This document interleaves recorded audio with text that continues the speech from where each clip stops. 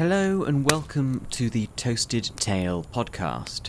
My name is Jim, and yesterday on our live show, we went through a number of historical events that happened yesterday. And for those listening to this in the future, this was the 26th of January in history. And from this, we were able to reference Charles George Gordon, a British Major General whose life took him across the world, seeing action in the Crimean War, China, and Africa. In today's episode of the Toasted Tale podcast, we're going to find the stories and interesting tidbits about the man and his legacy. Gordon was born into a family 4 generations rich, filled with officers in the British Army. His future was never in doubt that it would be down a military path that he would live his life. Growing up, moving around the different countries in the United Kingdom, Gordon grew into a teenager who was quickly moved into the army, becoming a cadet, and quickly had a renown about him for having high spirits, a combative streak, and a tendency to disregard authority and the rules of which he felt were stupid or unjust. Despite this, he showed strong charisma and leadership.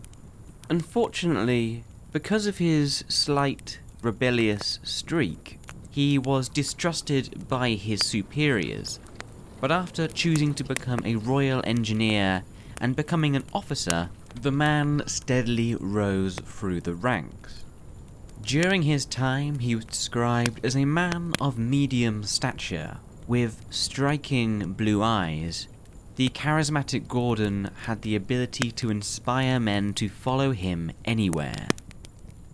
Now, Gordon lived a very fascinating life, but there were 3 major spheres of war that he distinguished himself and cemented his name into the history books for.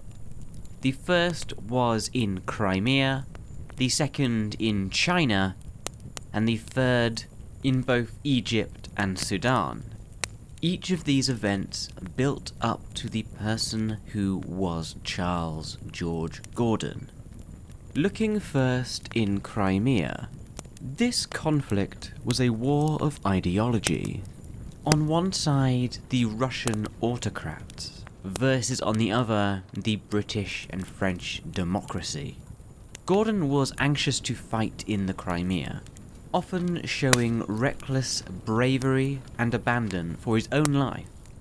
It was said that he was displaying a kind of death wish. As he wrote it about going down to war, he said, quote, "To the Crimea, hoping, without having a hand in it, to be killed," end quote. It was in this conflict where he distinguished himself in the siege trenches outside Sevastopol, used as an engineer and sapper to try and break down the defences, walls, and morale. On the 18th of June 1855, the besieging British and French armies began what they thought to be the final assault that would take Sevastopol. This began, as usually it does, with a huge bombardment. Gordon was in the front line trenches, where he was under intense fire. Men fell all around him, and he was forced to take shelter, so that he was covered literally from head to toe with mud and blood. Charles Gordon spent 34 consecutive days in the trenches around Sevastopol, and earned a reputation for being a brave and able young officer. It was said at the British headquarters that, quote, "If you want to know what the Russians are up to, send for Charlie Gordon," end quote. Following the war in Crimea, Gordon was sent to Romania to manage the tricky relationship between the Ottomans, the Russians, and those in between. He was an early embracer of the new technology of the camera, and took what the Canadian historian C. Brad Fraught called a series of evocative photographs of the people and landscapes of Armenia. Throughout his life, Gordon was always a keen photographer, and was elected a Fellow of the Royal Geographical Society to honour him for his Armenian photos. Following this, and on the 1st of April 1859, he was promoted to captain, and probably being very bored due to his restless nature, volunteered the year after in 1860 for his next military adventure. China was his destination, with the Second Opium War raging. To his disappointment, however, when he arrived in Hong Kong, he was to learn that he was just a bit too late for the fighting. China being the massive and complex country it is, though, Gordon heard that there was the Taiping Rebellion that was rumbling around the nation. Now, at first, he felt sympathetic towards the Taipings, led by the charismatic madman Hong Ji-huan, who proclaimed himself to be the younger brother of Jesus Christ, viewing them somewhat similar to eccentric Christians that he was familiar with.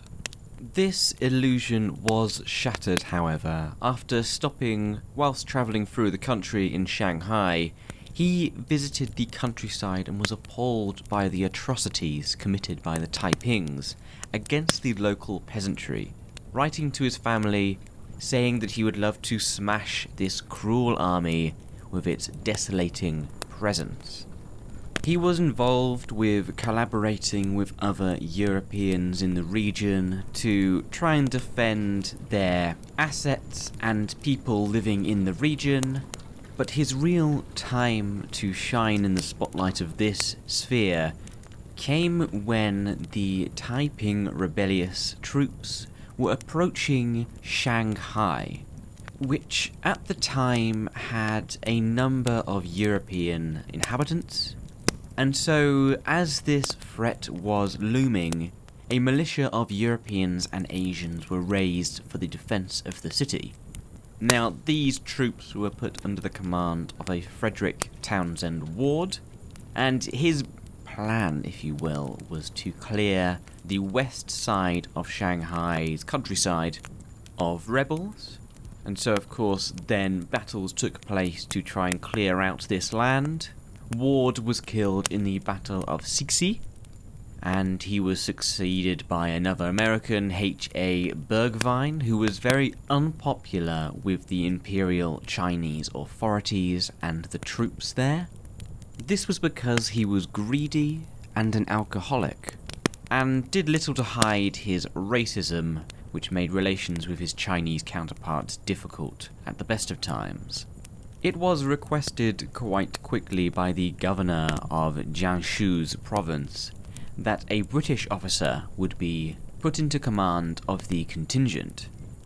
Gordon was then selected, being authorised by the British government to do so, and all the boxes were ticked. Now, because of the kind of rubbish commander they had had before, the Chinese wanted, quote, a man of good temper, of clean hands, and a steady economist, end quote. Li Hongshang, the governor of Jiangsu province, wrote of Gordon, quote, it is a direct blessing from heaven, the coming of this British Gordon. He is superior in manner and bearing to any of the foreigners whom I have come into contact with, and does not show outwardly the conceit which makes most of them repugnant in my sight.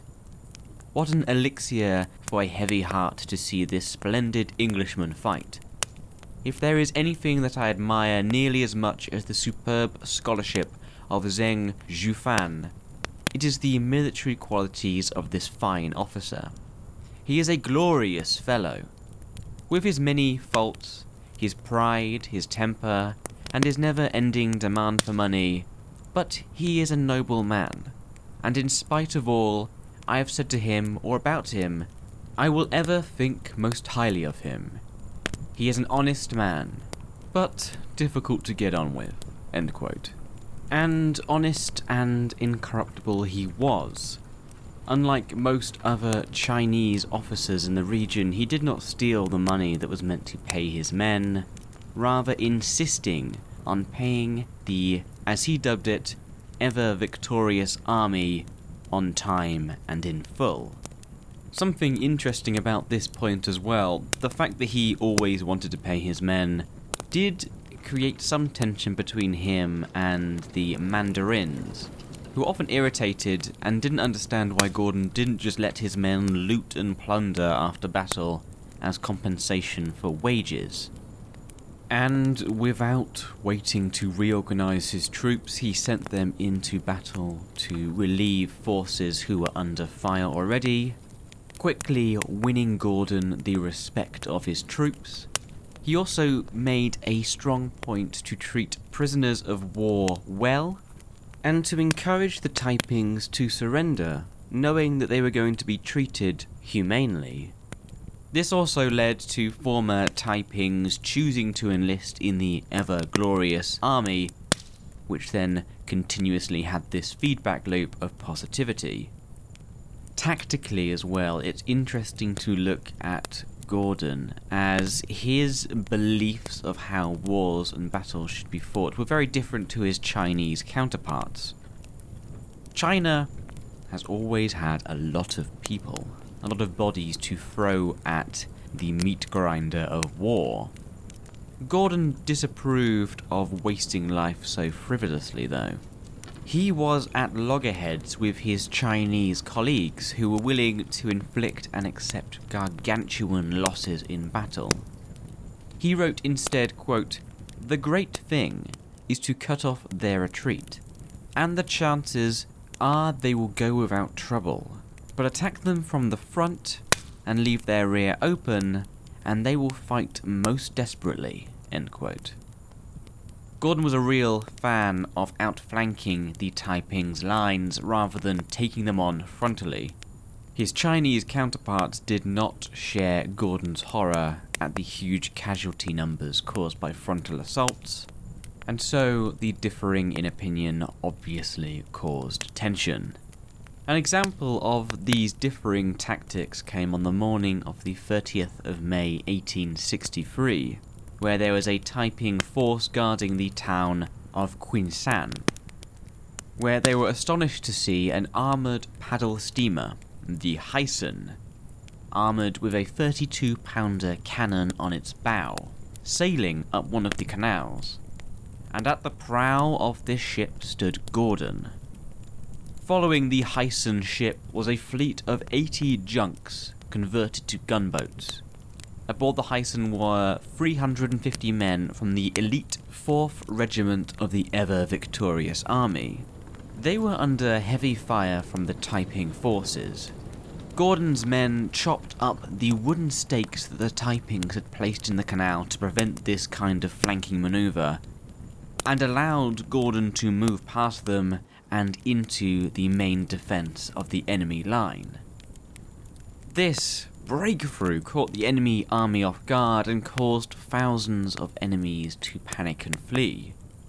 They sailed up and down the main canal, using the 32-pounder gun to blast apart Taiping positions on the canal. Now at times Gordon feared that the assaults by the Taiping would take the Hyson, but all the attacks were repulsed, and the following day Qinshan fell to the 4th Regiment. Now, the ever-victorious army primarily was a mercenary band, and was made up of some of the worst elements of Chinese society.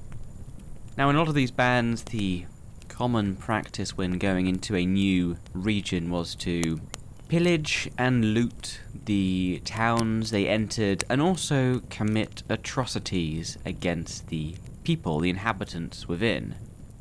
Now, Gordon detested a lot of these actions and routinely had to deal out severe punishment to his officers and members of his company, often summarily executing troops who did the worst of the worst. After reorganizing his force and taking his troops, leading them towards the city of Kunshan with imperial troops, they eventually captured the city of Suqiao in November of that year. After its surrender, Gordon personally guaranteed any Taiping rebel who laid down their arms would be humanely treated. The ever-victorious army, which was, as I said earlier, inclined to looting, had been ordered not to enter Suqiao and only allowed imperial forces to enter. Unfortunately, therefore, Gordon was thus powerless when the imperial troops executed all the Taiping prisoners of war, an act which enraged him.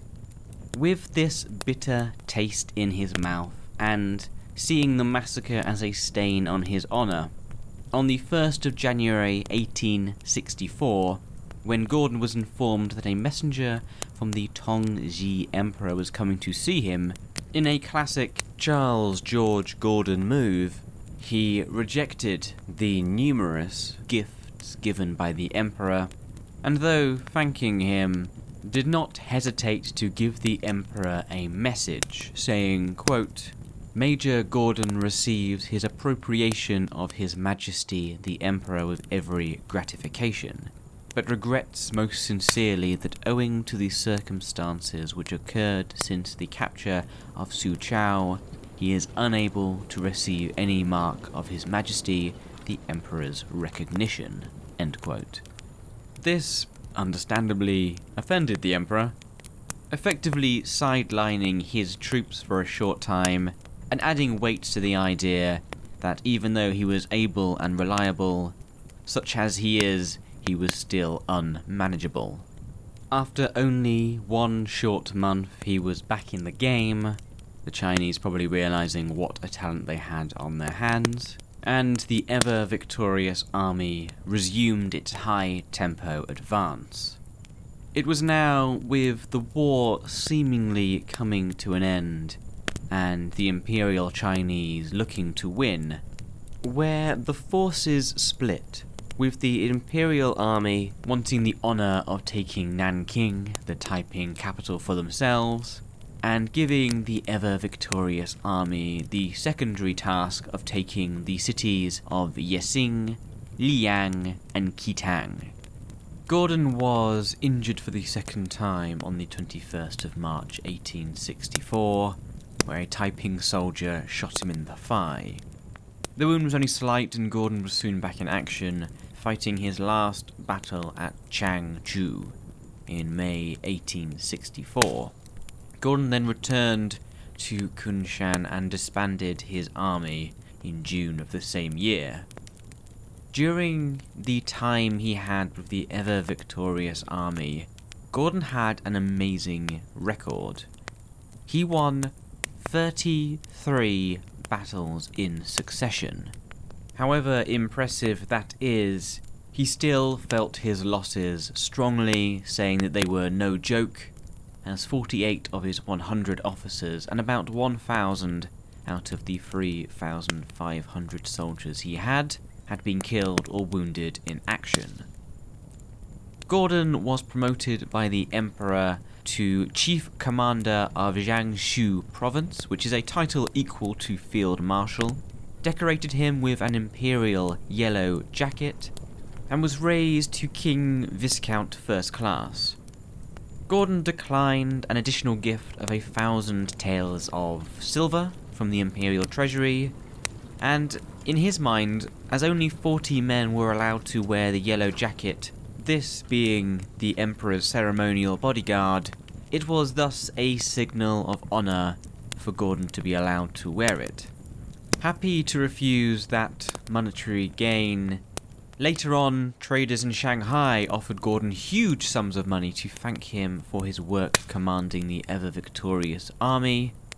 Gordon again declined all the honours of financial gain, writing, quote, "I know I shall leave China as poor as I entered it, but with the knowledge that through my weak instrumentality, upwards of 80 to 100,000 lives have been spared. I want no further satisfaction than this."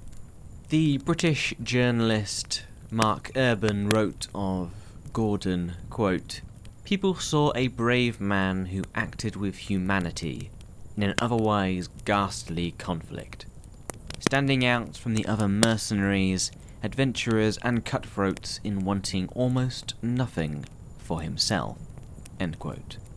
The savage Taiping Rebellion, which was one of the bloodiest war of the entire 19th century, experts believing it took somewhere between 20 to 30 million lives, is largely forgotten in the West today. But at the time, the Civil War in China attracted much media attention, and Gordon's command of the ever-victorious army received much coverage from British newspapers. It was from these exploits that Gordon gained the popular nickname Chinese Gordon. For the next 5 years, he was commander of the Royal Engineers at Gravesend. He spent his spare time developing an unorthodox version and mystical brand of Christianity, and was an active philanthropist determined to help needy youths. In 1873, his time in England would once again come to an end, when the Khedive Ismail Pasha of Egypt, who had a habit of employing Europeans, appointed Gordon governor of the province of Equadoria in Sudan. Now, the Egyptian authorities had been anxious to extend their control southwards down the Nile towards the Great Lakes region in Africa. Egypt for the last 70 or odd so years had been a de facto independent state underneath the Ottoman Sultanate, where the overruling empire had nominal control. The authority of the Egyptians was strong, and they wanted to flex their muscles as well. The Khedive of Egypt, Ismail Pasha, was a great fan of European advances and culture. Him, a Franco and Italiophile himself, said of Egypt, quote, "My country is no longer only in Africa. We are now part of Europe too. It is therefore natural for us to abandon our former ways and to adopt a new system adapted to our social conditions." End quote. He, by all accounts, was a big and frivolous spender who had great ambitions for his nation. From April 1874 to December 1876, Charles mapped the upper Nile River and established a line of stations along the river as far south as present-day Uganda. In order for him to find the ideal places for these stations, they had to explore the area, and Gordon found a major problem was malaria, which was decimating his men. He issued the following order, quote, "Never let the mosquito curtain out of your sight. It is more valuable than your revolver," end quote. The heat also apparently affected Gordon greatly. In a letter written to his sister Augusta, he said, quote, "This is a horrible climate. I seldom, if ever, get a good sleep," end quote. A lot of Charles George Gordon's work in Equadoria was regarding the breaking of the slave trade in the area. Gordon wrote a letter to his sister about the Africans living a, quote, "life of fear and misery," end quote. But in spite of the utter misery of the area, he enjoyed the work, often intercepting slave convoys to arrest the slavers and break the chains of the slaves. He was disappointed, however, to find that the corrupt Egyptian bureaucrats usually sold the freed Africans back into slavery, and that the expense of caring for thousands of freed slaves who were long away from their home too burdensome to care about properly. Gordon grew close to the British and Foreign Anti-Slavery Society, which was an evangelical Christian group based in London, dedicated to ending slavery all over the world. The journalist we referenced earlier, Urban, wrote that, quote, newspaper readers in Bolton or Beaminster had become enraged by stories about chained black children, cruelly abducted, being sold into slave markets, end quote. Gordon's anti-slavery efforts were celebrated by the British and Foreign Anti-Slavery Society, and in the papers, contributing to his image as a saintly man. Because of this firm belief, he came into conflict with the Egyptian bureaucracy, informing them that he did not wish to return to the Sudan, as he felt they weren't holding up their end of the deal in trying to crush slavery. In this time where he returned back to London, he entertained offers from other entrepreneurs and national leaders, most prominently from King Leopold II of Belgium, but decided against joining them, returning to Egypt and Sudan after the leadership there had a bit of time to come round to Gordon's way of thinking. And Gordon, with the support of his superiors, had a lot he wanted to achieve. He carried out a series of reforms, such as abolishing torture and public floggings. In many ways, he wanted to change the basic nature of the Ottoman Egyptian rule, replacing a system based on exploitation of the people by a state to one where the state would work for the betterment of people in general. Through these measures, he became known as utterly obstinate, joking that, quote, the Gordons and the camels are of the same race. Let them take an idea into their heads, and nothing will take it out. I have a splendid camel, none like it. It flies along and quite astonishes the Arabs, end quote. This is a stubbornness that we have seen before, but also will see more of in the future. Whilst he tried his best to institute these ideas and promote positivity into the state of Egypt and Sudan, most, if not all, of his reforms were defeated by the Ottoman and Egyptian system. They simply did not have the moral outrage shared by Gordon about many of these things, and at the end of his governor-generalship of the Sudan, Gordon had to admit that he had been a failure, an experience of defeat so shattering that it caused him to suffer a nervous breakdown. He spent a number of years to recover in England, and over the next 2 years spent time serving in India, China, Mauritius, and the Cape Colony of South Africa. Around 1882, there was trouble brewing in Sudan, and the Egyptian forces were struggling and insufficient to cope with the rebels. By September of that year, the position in Sudan had grown perilous, and the Egyptian army, under control of Colonel William Hicks, set out to destroy the rebellious Mahdi warriors. Now, the Egyptian soldiers were of low morale and had no interest in being in the Sudan, much less fighting the Mahdi. It was said that morale was so poor that Hicks had to chain his men together to prevent them from deserting. This coincided with the British occupying Egypt in 1882. They didn't annex it, it was still a nominally independent nation, but the influence from the European power had continued to grow for many years and was at a tipping point for sure. With all these problems going on in the region, Liberal Prime Minister William Gladstone decided that the Sudan was not worth the trouble it was to hang on to, and such, the Sudan was to be abandoned to the Mahdi. In December 1883, the British government ordered the evacuation of Egyptians from the Sudan, which of course was no easy feat. It involved the withdrawal of thousands of Egyptian soldiers, civilian employees, and their families. Who would be the man who would be tasked with organising this withdrawal?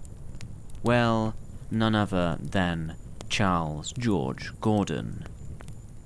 He was not convinced that the evacuation was the best course, but eventually agreed to travel to Sudan.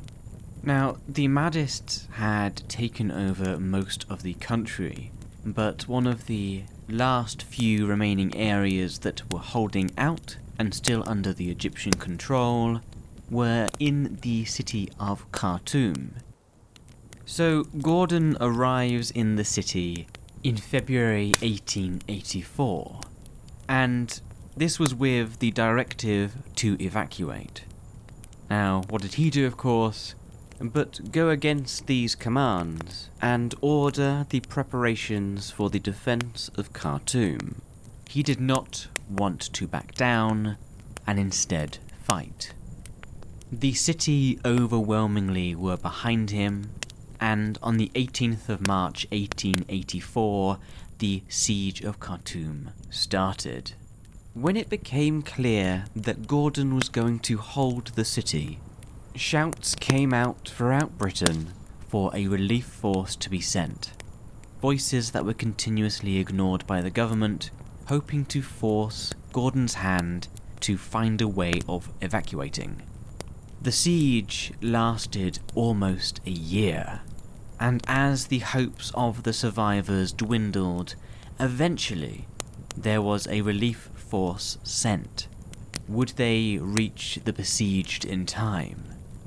As dawn broke on the morning of the 26th of January 1885, the Ansar regiments of the Majlis army, led by their riflemen and followed by their spearmen, marched out of their camps under their black banners. They began their final attack by storming the city via a gap in their defences. After an hour's fighting, the starving defenders had abandoned the fight, and the city was theirs. The Ansar took no prisoners, and all of the approximately 7,000 defenders were killed. The relief force arrived 2 days later. The manner of Gordon's death is uncertain, but it is romantically portrayed in the painting by George William Joy, General Gordon's Last Stand, which hangs in the Leeds City Art Gallery. Gordon was apparently killed at the Governor-General's palace about an hour before dawn. The Mahdi had given strict orders to his three caliphs not to kill Gordon. The orders were not obeyed. Gordon's Sudanese servants later stated that Gordon, for once, did not go out armed only with his traditional rattan cane, but also took with him a loaded revolver and his sword, and died in mortal combat fighting the Ansar. Thank you so much for listening to today's episode of the Toasted Tale podcast.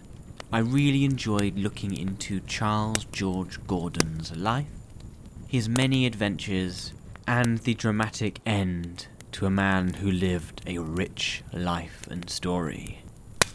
If you enjoyed listening to today's episode, then the best way to support the show is to either subscribe or follow the podcast on whichever podcasting apps you prefer. By doing that, when new episodes are released, they will automatically be put into your playlist, ready to listen. You can also follow me on Twitter and Facebook. My handle is @podcasttale, and every 4 o'clock on weekdays I try to do a live Toasted Tale stream. If you like what you listened to today, but want it to be a bit more live and a bit more chaotic, then you can tune in every day at that time. Charles George Gordon wasn't perfect, but given the skills that he had, he tried to do the best and promote as much positivity as was possible with his position. Given your position in life, what positivity can you put into the world today? That's my question for you. I look forward to speaking to you all again soon for another Toasted Tale. by the fireside.